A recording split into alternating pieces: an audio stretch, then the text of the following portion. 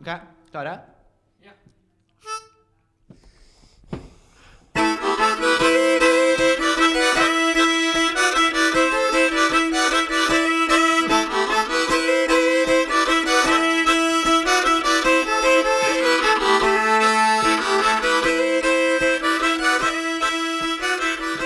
Velkommen til Folkemusikkpodden.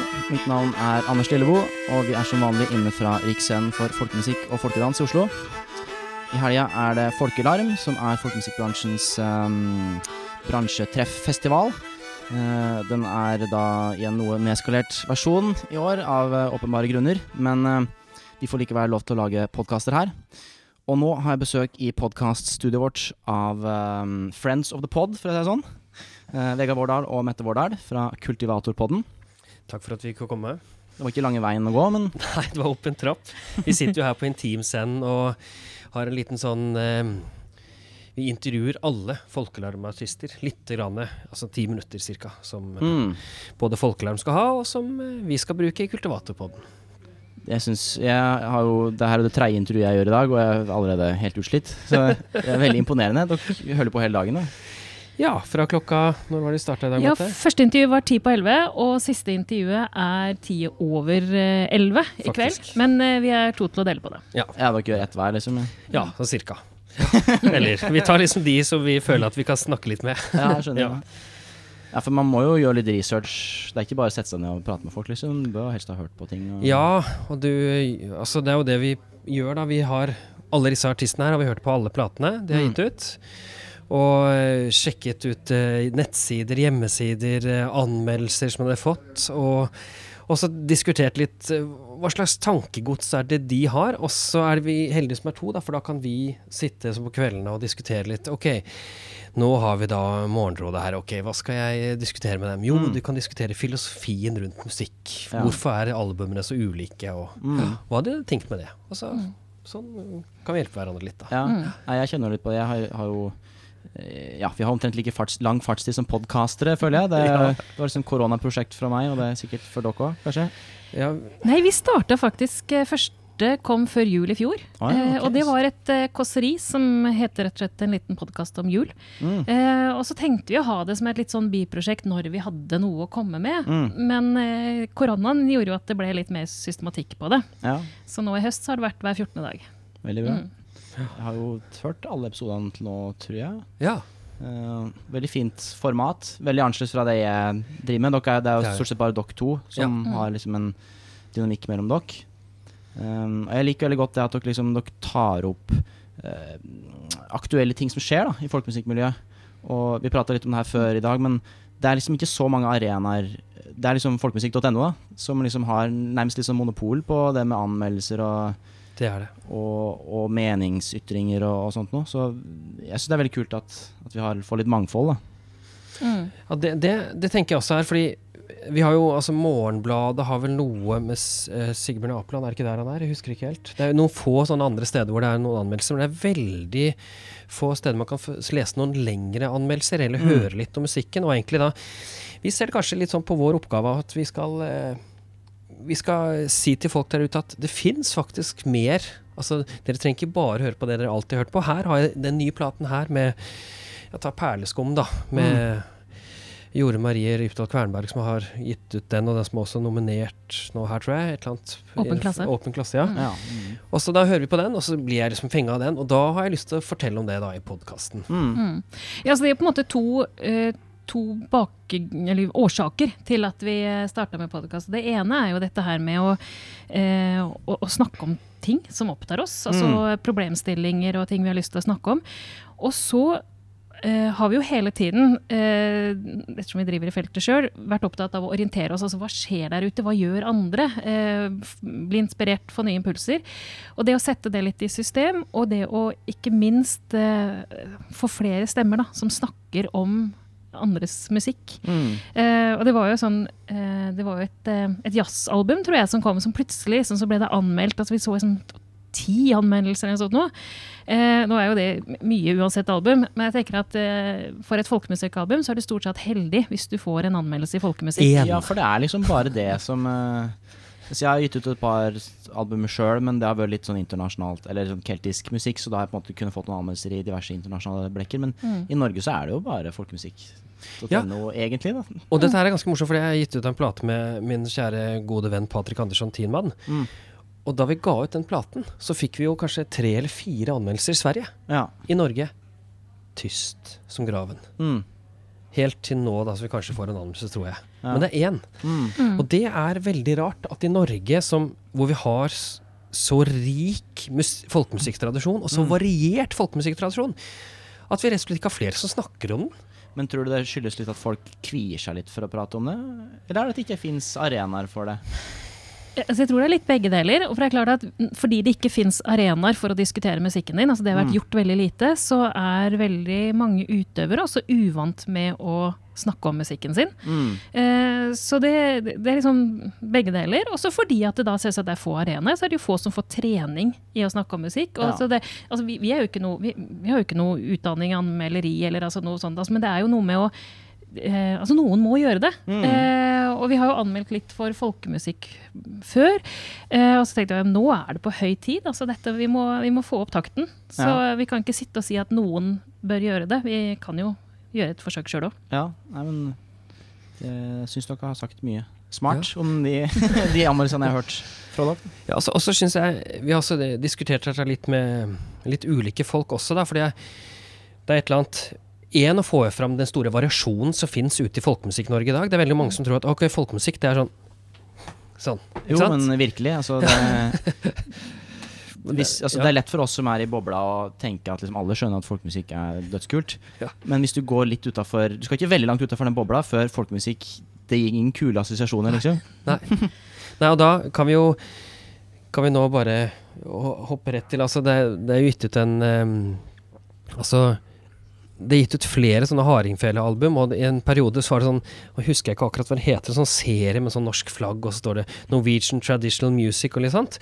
Og det hvor det er da masse folk i bunad kledd, og så er det noe sånn ganske dårlig arkivopptak med Knut Buen som spiller et eller annet Seljords bruremarsj eller noe som er helt fint. Han har gitt ut en ny album nå som er litt bedre lyd på for så vidt. Men det er det som står i hyllene til alle turistene. De må jo tro at den der folkemusikk vi har i Norge, den er sånn altså, det er jo ingen som vil høre på det. Og så kommer vi til England, ikke sant? Og der er det bare rett inn på en pub, og så er det bare ja, ikke sant? Ja, og av den grunn så er det veldig mange som har et bedre inntrykk av irsk og liksom keltisk musikk enn norsk da.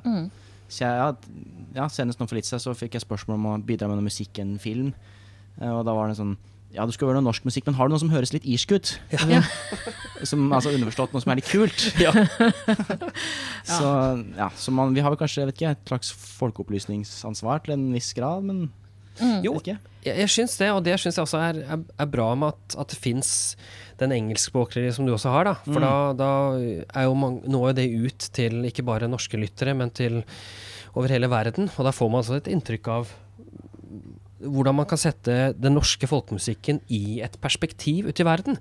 Og det er veldig interessant. Men vi er ikke så mye på det, vi er mer på at vi snakker om det norske for det meste, gjør vi ikke det? Jo, altså det var det var vært til nå. Og det vi vet ikke hvordan det blir da. Nei, men og det er jo noe med at det har vært mer enn nok å snakke om. Sånn at det har jo ikke vært et bevisst valg å ikke gå utover landets grenser. Men jeg tenker også det, altså, sånn som med folkemusikkpodden, du må tenke på det for du har jo folk i studio, og det å få flere musikere som snakker om sin egen musikk, jeg synes det har vært så gøy å høre på, for de har så ulikt vokabular. Og jeg tenker at det må også være nyttig for alle musikere å høre på hvordan andre musikere snakker om musikken. Altså folkeopplysning på publikum, men også det der med å for å bli god på å snakke om egen og andres musikk. Virkelig. Det er jo det er virkelig en kunst å kunne prate om musikk. Det er ikke lett. Men det er ikke lett, og så ser vi også da og så igjen høre på den engelskspråklige, det er hvordan noen av de bare renner ut, og dette har de snakket om i det vide og breie. Ja, hører det liksom, bare skru på bryteren, og så kommer den vanlige... Ja, og så har vi noen her som, vi skal ikke nevne noen navn, men noen her som er ganske store stjerner i Norge, som ikke er helt komfortabel med å snakke om egen musikk da. Og det er jeg kjenner jo på det selv også, egentlig, at hvis noen skulle liksom komme og intervjue meg om min musikk, så hadde sikkert det vært verre enn dette her, faktisk. Ja, men jeg tenker, altså, det er jo ikke noe sjanger i det, eller har jo ikke vært det til nå, å sitte ned og prate om folkemusikken din. Altså, det er jo ikke noe som har vært gjort i noe særlig grad, så det er jo på høy tid at det blir det. Ja, hvis du har sett sånn bokbad, har du ikke det? Eller du skjønner konseptet, da står man og snakker om en bok, og så har man forfatter det, og så skal man prøve å få det til å bli ganske fint. Og de hadde noe konsept med det her, jeg husker ikke helt hva det het her på Riksen da, men hvor man har liksom en sånn intro med sånn forsnakk, og så men det satte jo ut en del artister sånn at de da ikke egentlig klarte å spille ordentlig etterpå. Så da måtte man heller ha en ettersnakk i stedet for. Men mer redd for pratinga enn for spillinga, liksom. Ja. Riktig! Ja, det er jo litt ironisk. Det er kanskje det man øver minst på, da, så det er kanskje det gir mening. Å prate og mene, men ja. Jo, men du må jo, men du må jo vite litt om det du prater om, eller det du spiller da. Du må ha gjort deg noen refleksjoner. Eller i så fall gjøres slik at du ikke har noen refleksjoner, og dermed kan du ha refleksjoner om å ikke ha refleksjoner. Ja. jo, men virkelig. Men jeg lurer på, så vi har jo altså det er jo ikke det at vi ikke er vant til å bli vurdert, for vi har jo kappleiksystemet, der du stiller deg på en scene og blir plassert helt nøyaktig med en poengsum på en resultatliste. Ja. Men jeg lurer på om også det har begrenset den diskusjonen litt, da. Altså fordi at vurdering av musikk handler om poengsum og resultatliste, og ikke det der snakke om det. Nei. Fordi det å gi kritikk til en plate handler jo ikke egentlig så mye om å gi et terningkast, egentlig. For det er nesten en avsporing, det er terningkast-greien. At du skal plassere musikken på en skala fra 1 til 6. Hvor bra det var, det er jo ikke det det handler om. Det handler bare om at en anmelder skal kunne gi noen refleksjoner på den musikken, som da kan være liksom et supplement til en annen anmelder sitt refleksjon rundt det verket, eller den musikken. Så jeg føler det er det som vi pratet på i stedet, men det at folkemusikk.no er liksom ok, det som blir sagt der, det er det som gjelder. Ferdig snakket. Det er liksom for man har ingen andre...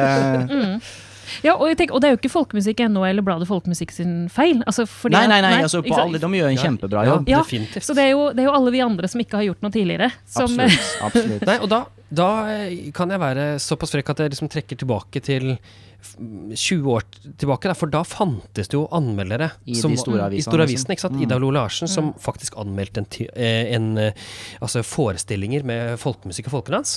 Det gjør hun bare på sånn frivillig basis, eller sånn, ikke frivillig, det er feil, men på sånn en blogg? Blogg, ja. Altså ikke Nasjon eller sånn avis. Og så har vi Aftenposten hadde jo en fast folkemusikkanmelder, Svein Andersen gjorde veldig mye der. Vi hadde også i Dagbladet, kunne faktisk tenke at Fjøgl med Unni Løvli og Sigrid Therese Moldestad og Liv Merete Kroken, de hadde liksom forsiden på VG eller Dagbladet. Når var det her? Ja, de var jo fordi de var litt lettkledd og sånn. Men uansett... Men ikke bare... Nei, ikke bare på grunn av det. Det var liksom... De gjorde en kabaret i Stavern, tror jeg. Det husker jeg ikke helt hvor de gjorde, men de gjorde en kabaret. Ja, og de var jo med på dette her. Altså, folkemusikken begynte å bli veldig fresk. Altså det, og tenker jeg jo, altså da Sigbjørn Bernhoft Ostad spilte med Saft, så ble det trusler, og folk sa han måtte levere tilbake kongens fortjenestemedalje, ikke sant? Og jeg tenker at vi har gått et godt stykke derfra, og så er folkemusikken blitt bare god musikk. Altså det er ikke noe sært, og det er ikke noe du behøver å være redd for. Du kan gjøre så mye gøy. Og Fjøgl var jo med på liksom, starten på den bølgen, og da hadde du faktisk kulturredaksjoner i de store avisene som tenkte at jøss, dette er jo kult, men også tror jeg ikke det er folkemusikken, jeg tror det er kulturredaksjonene som har krympet. Men tror du de er redd for å ta i det? Kan det ha med det å gjøre?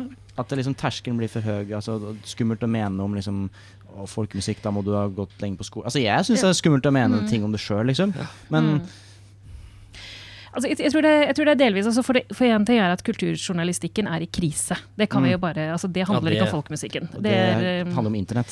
Ja, og at man har trodd at det er klikk som selger, og så oppdager man jo at det man vil ha er jo god langlesing, og at kulturjournalistikk er, men det må man finne ut av. Så jeg tror det er delvis det, og så ser jeg, altså jeg synes jo et godt eksempel på det å være redd for å ta i ting er jo Stjernekamp. Altså, hvor du har et dommerpanel som skal mene noe, og så kommer du da inn i sjangere som du egentlig ikke kan, for så tør du ikke si det, og så blir dette var jo veldig gøy, dette var veldig fint, ikke sant? Og da blir det jo ikke noe, det blir ikke noe interessant diskusjon av det da, og da blir det jo heller ikke noe morsom anmeldelse. Nei, og jeg tenker det at vi det vi gjør nå her med disse podcastene, at vi faktisk tør å ta i dette segmentet, og tør å sette folkemusikken på kartet da. Og kanskje forhåpentligvis at vi etter hvert kan prøve, det er ikke, vi vil sikkert ikke klare det, men at man klarer å få opp en sånn allmenn kunnskap om folkemusikk, slik at det også blir krav om at Aftenposten igjen kan begynne å anmelde litt, at VG kanskje til og med anmelder noe annet enn det tror jeg er et stikkord, liksom, at flere nordmenn må føre en tilhørighet da.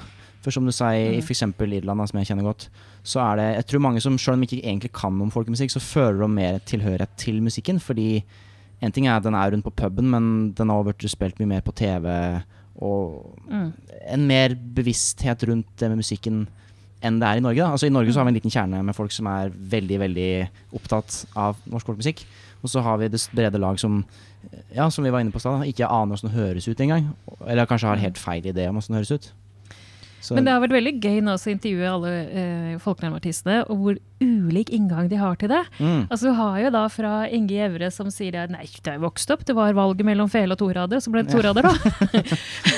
til andre som da som nærmest ramler inn i folkemusikken ved en tilfeldighet, og har helt andre utgangspunkt, og så bare, ja, men jøss, dette er jo kult. Og det tenker jeg at, jeg tror ikke på at alle sammen, altså det er jo ikke et tvang om at man må velge mellom fele og torader fra starten av, men det at det er flere muligheter og ramle inn i folkemusikken, og at det ikke blir en sånn snål greie som noen få driver med, det tror jeg er viktig. Ja, og vi er jo veldig heldige som har Riksscenen på den måten da. Veldig heldige.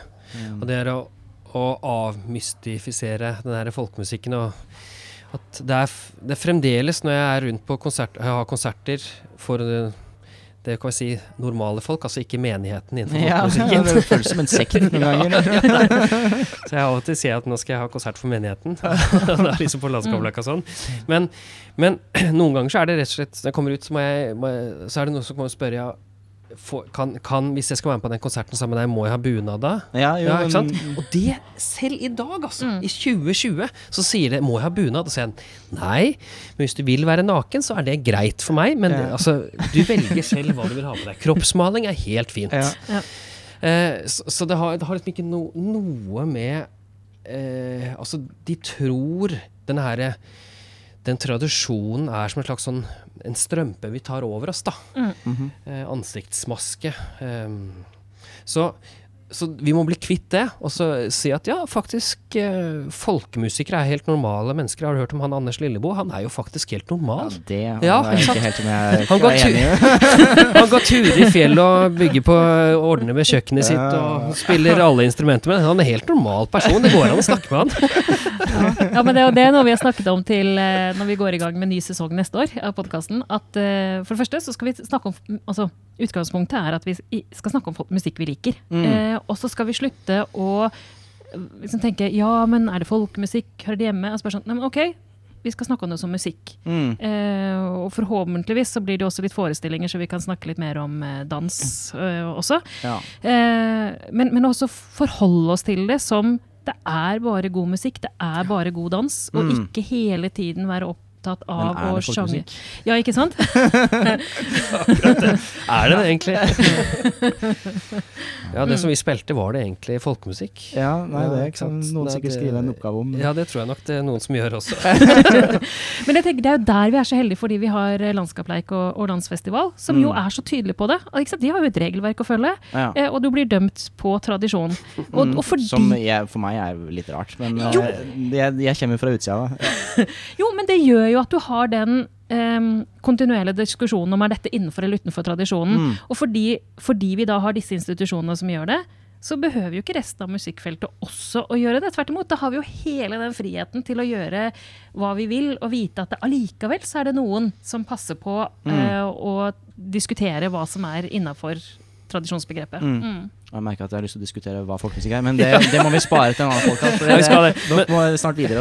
Nei, jeg må si det da, fordi altså, vi kommer til å snakke om alt som interesserer oss, men det er også viktig, for vi er jo grunna i folkemusikken folkemusikken og folkedansmiljøet. Jeg er jo, det er ikke du da, men jeg er jo vokst opp i det, jeg føler at i det min mor fødte, så liksom satt pappa der og bare ga meg fele, spill sønn. Det føles litt sånn. Og så har jeg bare spilt og vært i folkemusikkmiljøet hele tiden. Jeg er utdannet fra Norges Musikkskole, har både norsk, altså mellomfag folkedans og grunnfag folkemusikk fra Rauland, så jeg har liksom gått det som er av institusjoner, utdanning og jobbe på disse institusjonene. Så det er mitt liv, folkemusikken, så jeg kan ikke anmelde en jazzplate uten å trekke veksler på det som der kommer jeg fra folkemusikken. Og du er jo oppvokst på Ullern. Eller, sorry, unnskyld, Ulleren. Ja.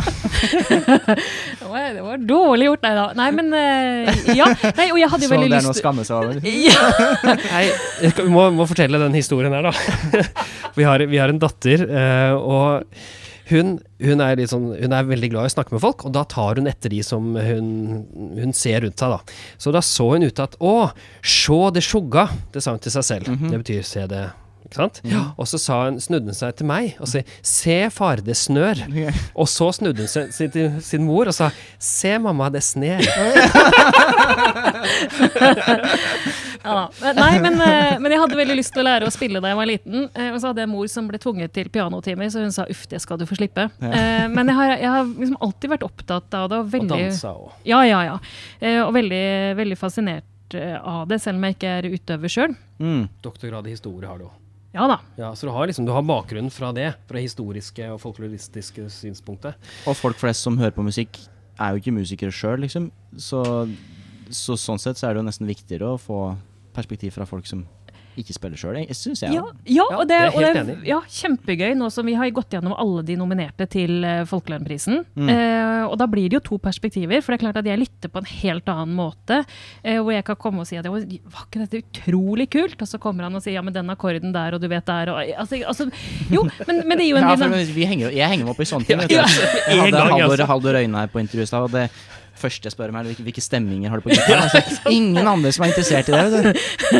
Nei, det er ikke det.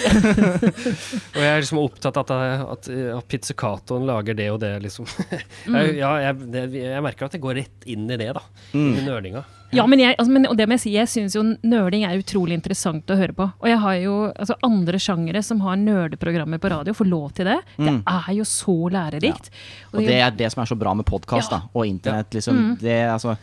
Nå finnes det skreddersydde TV-programmer for folk som er interessert i hardingfele, for eksempel.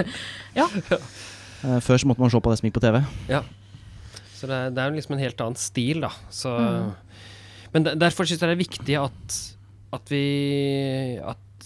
vi som er nå her i dette folkemusikk-podcast-miljøet. Ja, det er vel vi 3, er det ikke det? Det er vi 3, men at vi heller, vi tenker at ok, vi liksom er hver vår stemme i dette her, og finner hver vår plass, men samtidig at vi gir plass til hverandre. Det synes jeg er utrolig viktig, altså. Må jeg si, det er jo plass til flere også. Ja, det er absolutt plass til flere. Det hadde vært fint, det. Du, tenk å få en podcast hvor de bare snakker om hardingfela. Hæ? Det er det eneste de skal gjøre. Ja, hvorfor finnes ikke det? Nei, Per Anders Buen Garnås, hvis du hører på dette her nå, dette er en shoutout til deg, Per Anders Buen Garnås. Nå må du begynne. Hvis du trenger hjelp med teknikk eller sånt nå, jeg hjelper deg med det. Null stress. Jeg tror vi har startet opp flere podcaster, bare akkurat nå. Tror du noen som fikk, faen. Ikke sant, det skal vi gjøre.